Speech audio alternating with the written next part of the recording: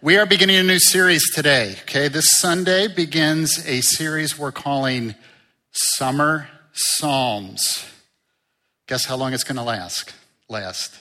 That's right, the whole summer. There's a lot of Psalms. We're not even going to be covering very many at all, but enough that I hope is just such a rich blessing to you. The Psalms are amazing, amazing. I want to encourage you to make reading a portion or a psalm a day a habit. I think that is a fantastic habit to have. One of the reasons why Psalms are so amazing is because they're just jam-packed with the attributes and the greatness of God. When we read the Psalms, we learn about God. We learn how great he is, because so much of the Psalms are giving glory to him and praising him. We learn a lot about how he forgives and how he loves. So the beauty of studying the Psalms and reading the Psalms is I think it really enhances our own personal worship. You know, corporate worship is great. It's wonderful that we get together on Sunday mornings and together collectively worship God. We need to do that. God exhorts us to do that. But there's also personal worship. Personal worship. And one of the things I want to encourage you to do, if you don't, is to carve out a little bit of time, if at all possible, even each day. Whether it's 10 minutes, 15 minutes, half hour, whatever it might be. And spend that time in worshiping the Lord. Spend that time in looking into his word. Maybe if you love to sing, sing. Maybe if you love to stick on some of your favorite worship songs, make that part of your personal worship to him. There are a few things that lift our sight and lift our emotion more to the Lord than personal worship. So I want to encourage you to do that. So the Psalms not only help us understand who God is, they give us a pattern for personal worship. And that's such a blessing. And so today we're going to be beginning this series in Psalm 37. So if you have your Bible, you want to turn there with me, please? Now, I'm not going to take time to go through all Psalm 37 because it's a pretty long psalm. And we don't really have time to do that. But what I'm going to do is I want to focus on the first 7 verses of Psalm 37, okay? But I think it's important for me to tell you what the chapter's about. Because context is king, right? Don't we keep saying that around here? And that's very, very, very true. The book of Psalms is very much, by the way, it's written by David. The Psalm 37, I should say, is very much about not looking at non-believers or people around you with envy and a covetous heart. What David is addressing here in Psalm 37 to the nation of Israel is they had this tendency to look at all of the other nations, all of the other pagan nations, and in some cases follow after their gods. That's called idolatry, because they believe that maybe their gods would make them more prosperous than Jehovah God. And that's one of the things that got the nation of Israel into so much trouble over and over again.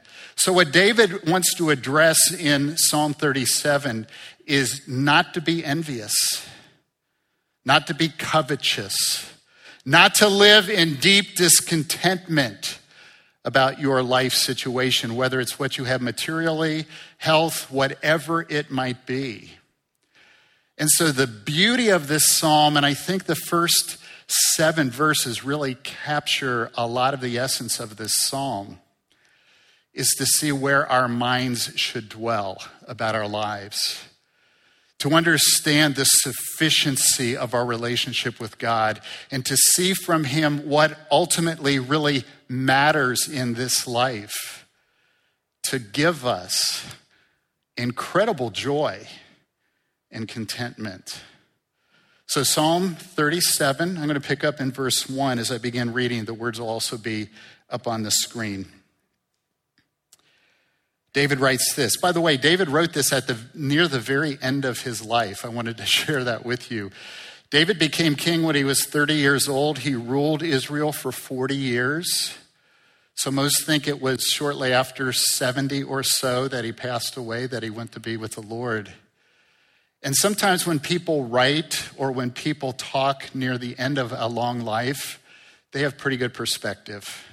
They have a lot of wisdom to share with us, and I think that is absolutely true with David in this psalm. He says, verse 1, "Do not fret because of those who are evil, or be envious of those who do wrong. For like the grass, they will soon wither. Like green plants, they will soon die away. Trust in the Lord and do good. Dwell in the land and enjoy safe pasture. Take delight in the Lord, and he will give you the desires of your heart. Commit your way to the Lord. Trust in him, and he will do this. He will make your righteous reward shine like the dawn, your vindication like the noonday sun. Be still before the Lord and wait patiently for him. Do not fret when people succeed in their ways, when they carry out their wicked schemes." Now, as I looked at these 7 verses, one of the verses popped out to me, really jumped out. And it's not because it's a verse that a lot of us have memorized. It's because I think it's the key, the secret to what God's calling us to be. Verse 4 is that verse. It says, "Take delight in the Lord." Some verses say, "Delight yourself in the Lord." Take delight in the Lord, and he will give you the desires of your heart. The word delight here, the Hebrew word, actually means extreme satisfaction. Isn't that interesting? It's a very intense word, extreme satisfaction. So what David is saying is take extreme satisfaction in the Lord. Let me give you an important thought. If you're a note taker, you might want to jot this down. Our delight dictates our desires. What we value most, what we treasure most, will feed our desires, will feed our affections. You know, Jesus agreed with that. No surprise. Jesus said it a little differently over in Matthew chapter 6 in the Sermon on the Mount. Matthew chapter 6, verse 21. Listen to this. Jesus said, "For where your treasure is, there your heart will be also." Very similar concept. Where your treasure, your delight, over in Psalm 37:4, where that delight, that thing you value the most, your affections, your desires will follow, your heart, as it says here. And what are we to delight in? The Lord.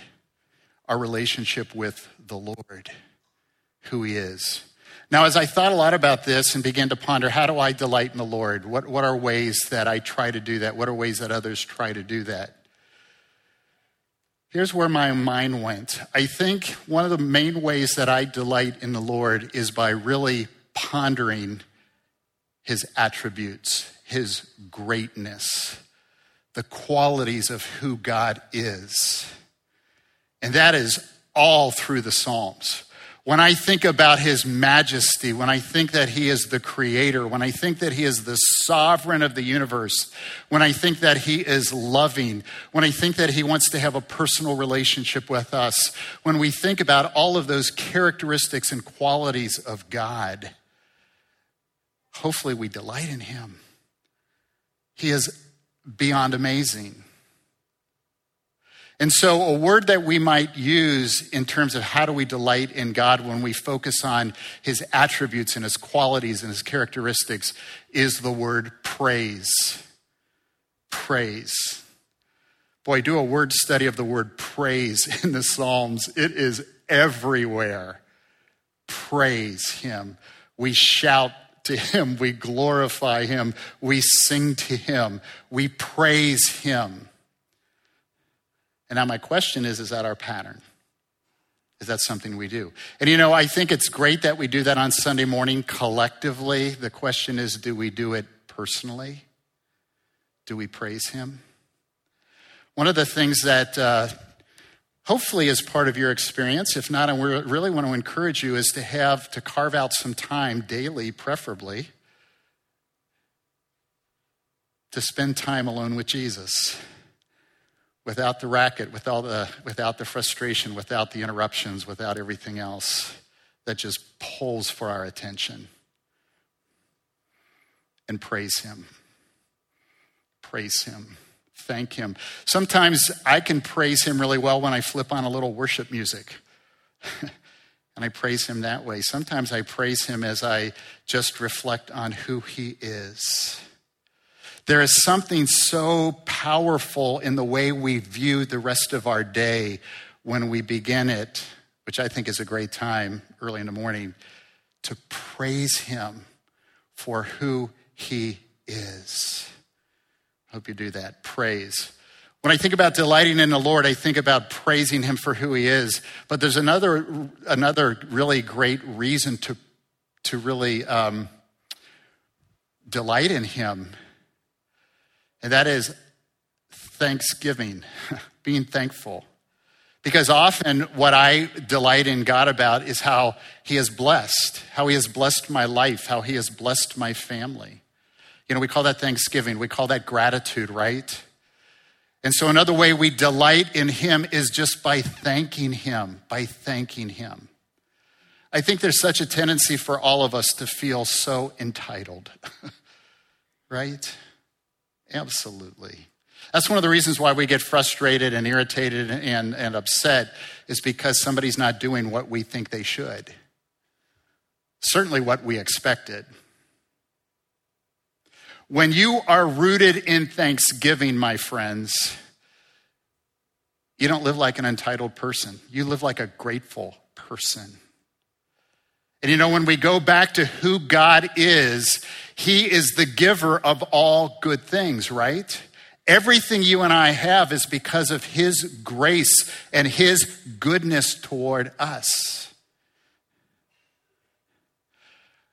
So for me, two of I'll call them the pillars of my delighting in the Lord is praising him for who he is and thanking him for all the ways he has blessed me, all the ways he has blessed my family, all the ways he has just by his grace poured that out to us. Delight in him, praise him, thank him. Make that so much a part of your life, your day. Now, let me give you just a couple practical ways to do that too. And this is, for me, this has been very helpful. Number one is to read and study the Word of God. Because that's primarily what is our source for knowing him, is the Word of God. And the book of Psalms absolutely is. Read and study the Word of God. And my friends, the more you and I dig into his word, the more we dwell upon his word, the more we study it, the more he opens up the richness of who he is. Amen? He does that for us. Read and study the Word of God. Number two, when we delight in him when we worship through singing and praising him. Many of us love music. Many of us are very deeply moved by music, by singing, by praising. Make that a part of your experience on a regular basis. When we pray with gratitude and thanksgiving for his greatness, for his love, for his provision in our lives. Is that a pattern for you? Is that a regular occurrence for you? Has that become somewhat of a knee jerk when God blesses you to just say, thank you, Lord? Lord, I praise you for that. Because for a lot of us, we take too much credit for the good things in our lives, don't we? Everything is a gift from him. Just make thankfulness and gratitude your default, your knee jerk in your life. It's amazing what becoming a person of deep gratitude does to your whole perspective on everything. And it's very biblical too. When we experience his incredible creation, which points to his majesty, and it takes our breath away, that can cause us to delight in him. When we look at his creation, I mean, you know what I'm saying? You look upon at the stars on a very, very clear night, and you're blown away that he breathed out those stars.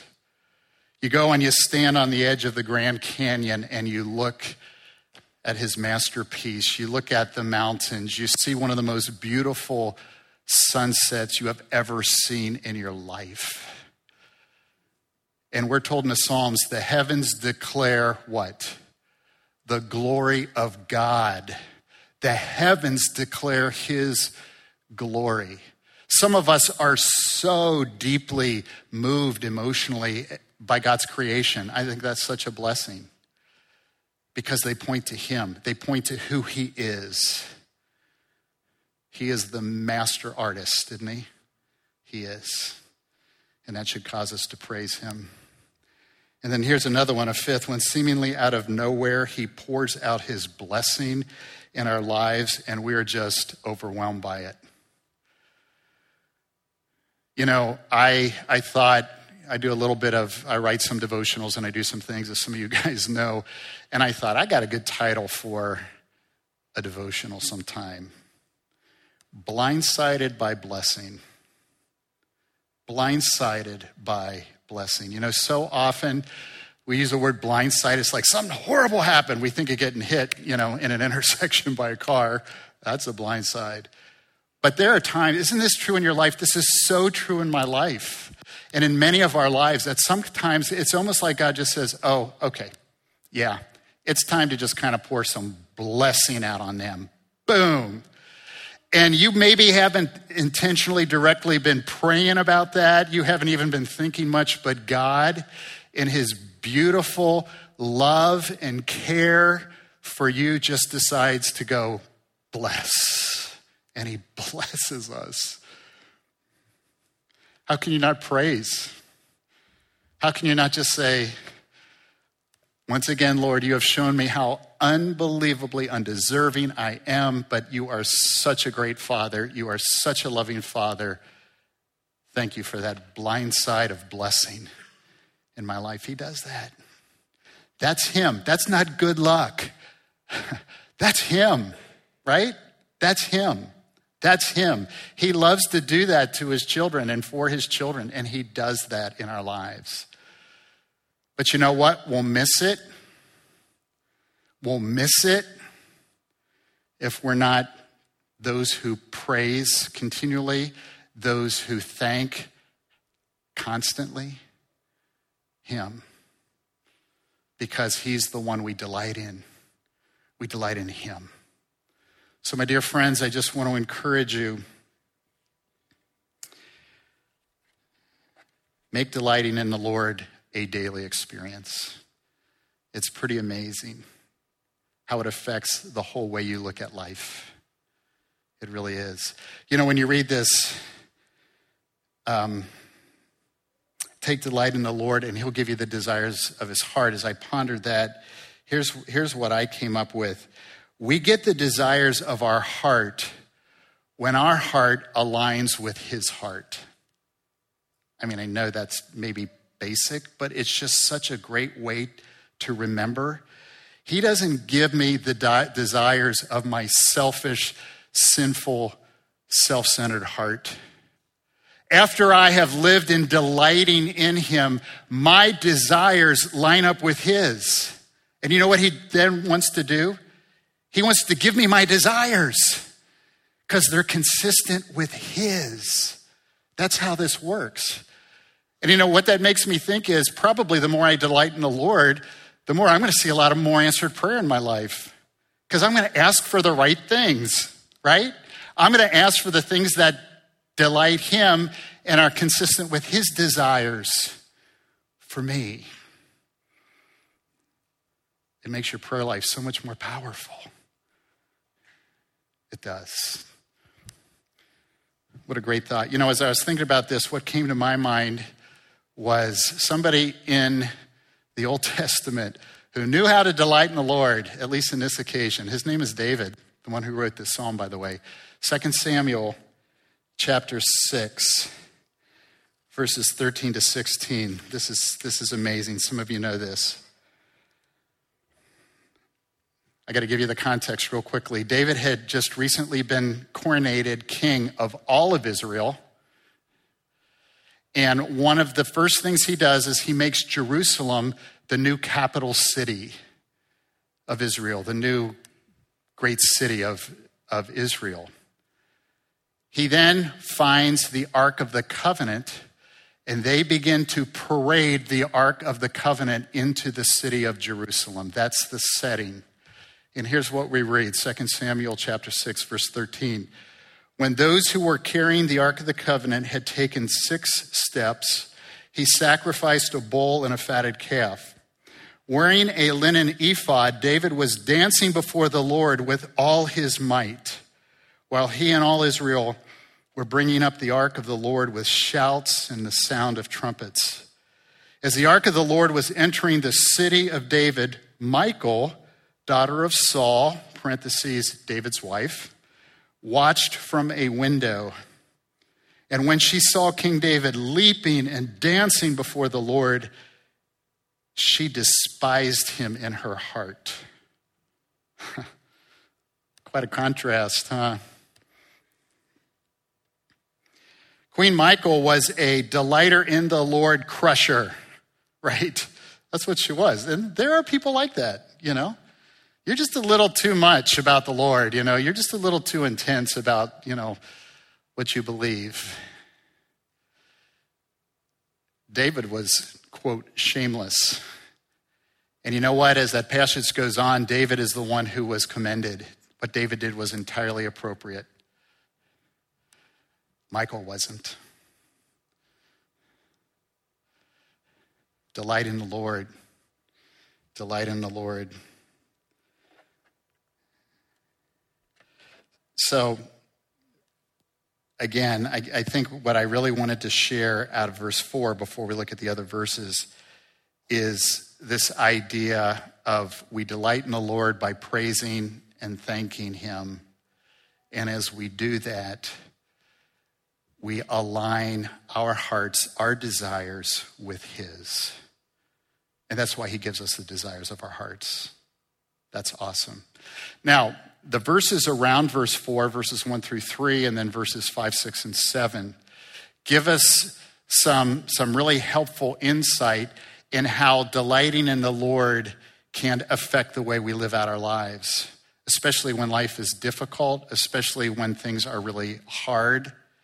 And so we're going to go back to verse 1, and I'll have several, I could call them tools or ways of making sure that we understand the solution is delighting in him, okay? So look with me again at verses 1 and 2, back in Psalm 37. David writes, "Do not fret because of those who are evil, or be envious of those who do wrong. For like the grass, they will soon wither. Like green plants, they will soon die away." It's interesting that the word fret here, the Hebrew word, actually is the idea of being irritated or being angry. That's kind of what the word means.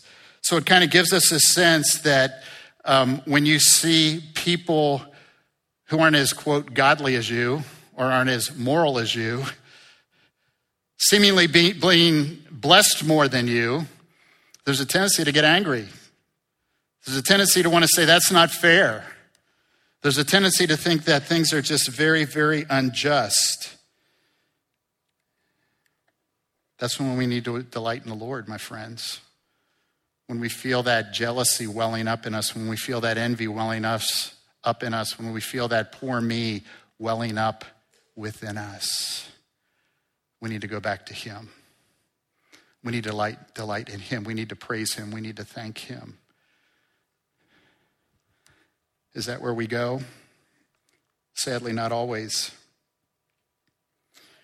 You know, when we live with envy and jealousy and feeling so unjustly treated, when we have been betrayed and profoundly hurt, and that's the experience of, if not all of us, at least most of us, what do we do with that? You know, that's one of the big themes in Scripture. What do we do with that? Do we forgive? Do we entrust it to the Lord? Or do we let it eat us alive? It is so tragic. I've said this before and I'll say it again. I have dear friends who have gone through a very painful time, and we certainly would acknowledge a painful time of betrayal, a painful time of being deeply wounded. And it continues to have such a detrimental impact on their lives. It's just very sad. Emotionally, sometimes even physically, virtually always relationally. Have you been around, do you maybe even live with a very bitter person? It's so sad. And it kind of affects everything around them. And some of those people I've heard say, and you just want to say, and I would say, don't say that. It's like, I'll never forgive her. I will never forgive her. It's like, my brother, she has power over your life, and you will continue to suffer. And so what the Lord so much wants us to do, my friends, is to give it up, to release it, to forgive. Maybe that's what he wants to say to you this morning, my dear brother, my dear sister in Christ. When we delight in the Lord, he really helps us. And this is what he says to us: don't fret or don't be angry, don't fret, but persist in doing what's right. Persist in the things that I've called you to be. Verse 3 goes on to talk more about how he's called us to live and how delighting in the Lord is so incredibly helpful. He says, trust in the Lord and do good. Dwell in the land and enjoy safe pasture. I love David's image and his choice of words, especially when he says safe pasture. Safe pasture. Now, David had a couple of vocations. At this time, he was king of Israel. Prior to that, he had a job on Saul's court. And prior to that, he was a shepherd. He was a shepherd. Think you knew about safe pastures? Absolutely. Part of the job of a shepherd is to lead your flock to safe pastures where they're not going to be attacked.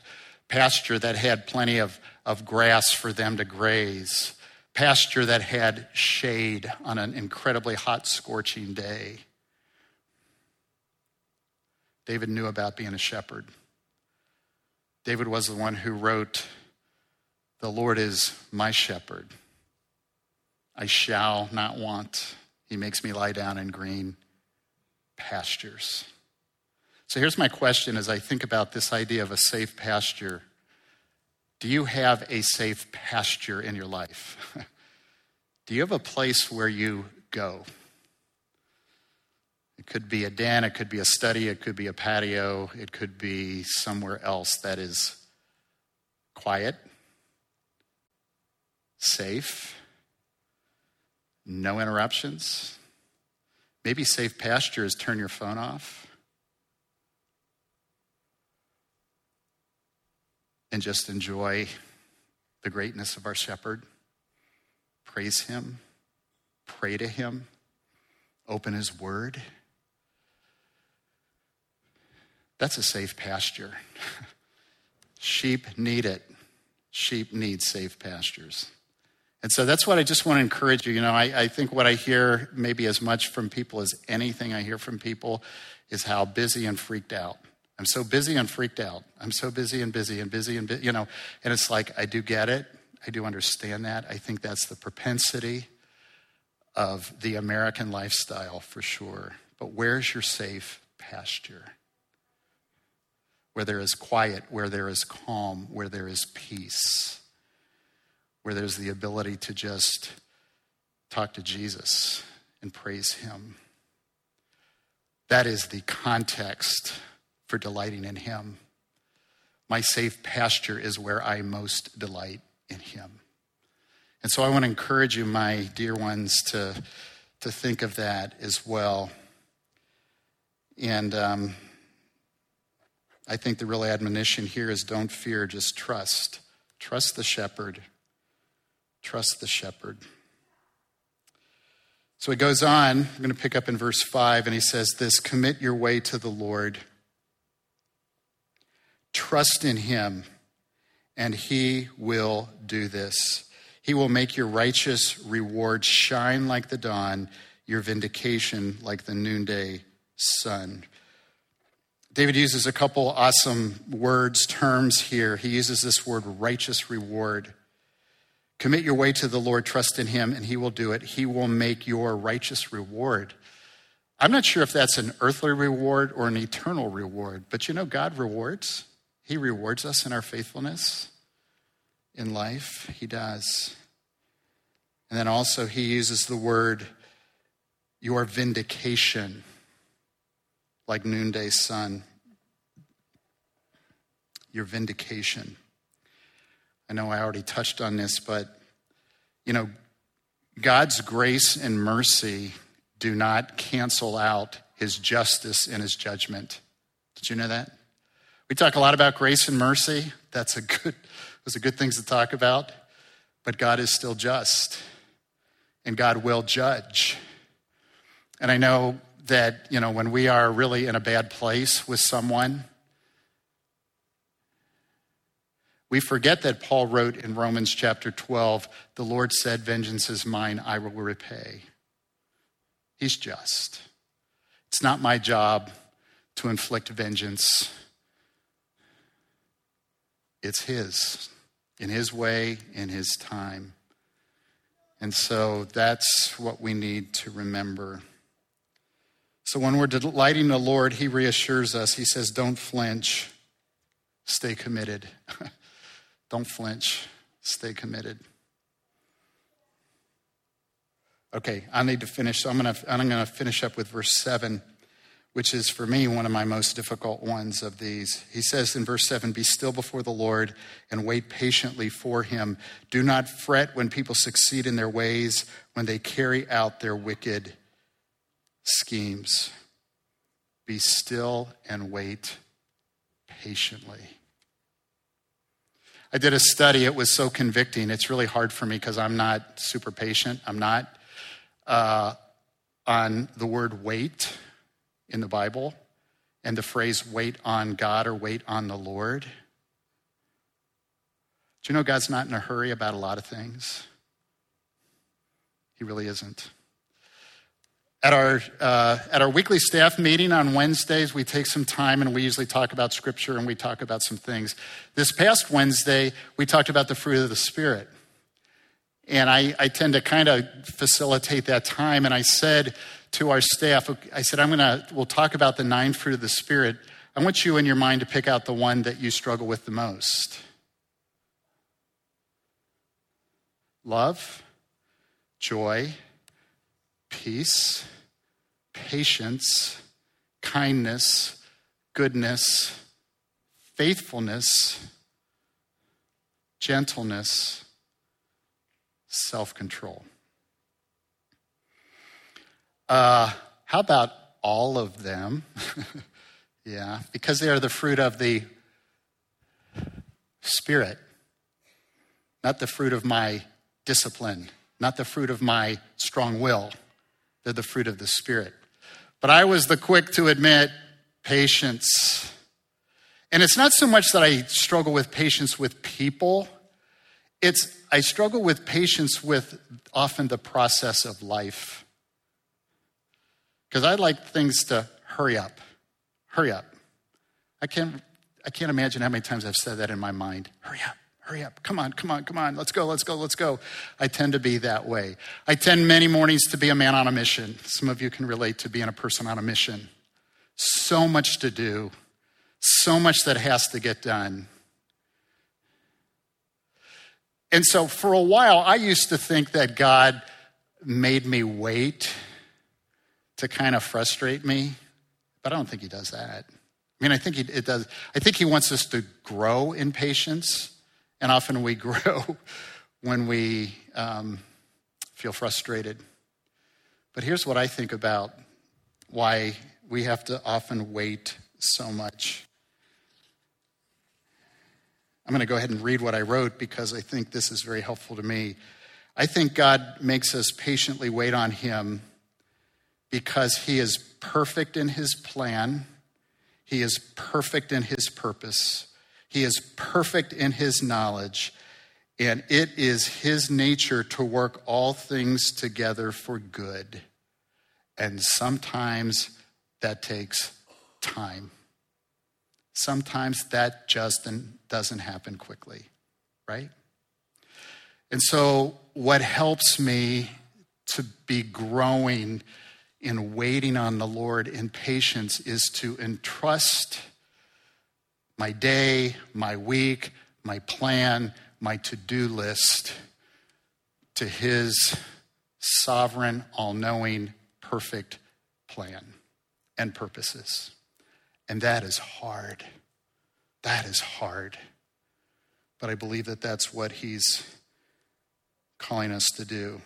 And what I have found in my life is as I delight in him, and I remember through praising him that he is the all-knowing one. He is the sovereign one. He is the perfect one. He is the loving Father. Then it's easier to trust him, to wait.